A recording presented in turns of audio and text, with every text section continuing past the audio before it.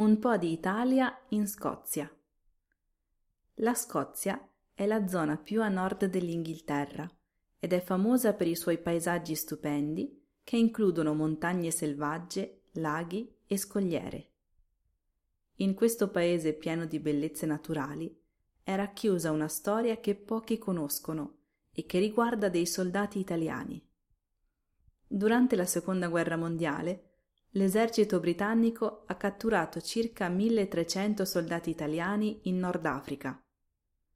Questi uomini sono stati usati per costruire delle barriere subacquee contro i sottomarini, che hanno collegato varie isole scozzesi. Questi collegamenti esistono ancora oggi e le isole sono collegate da vere e proprie strade.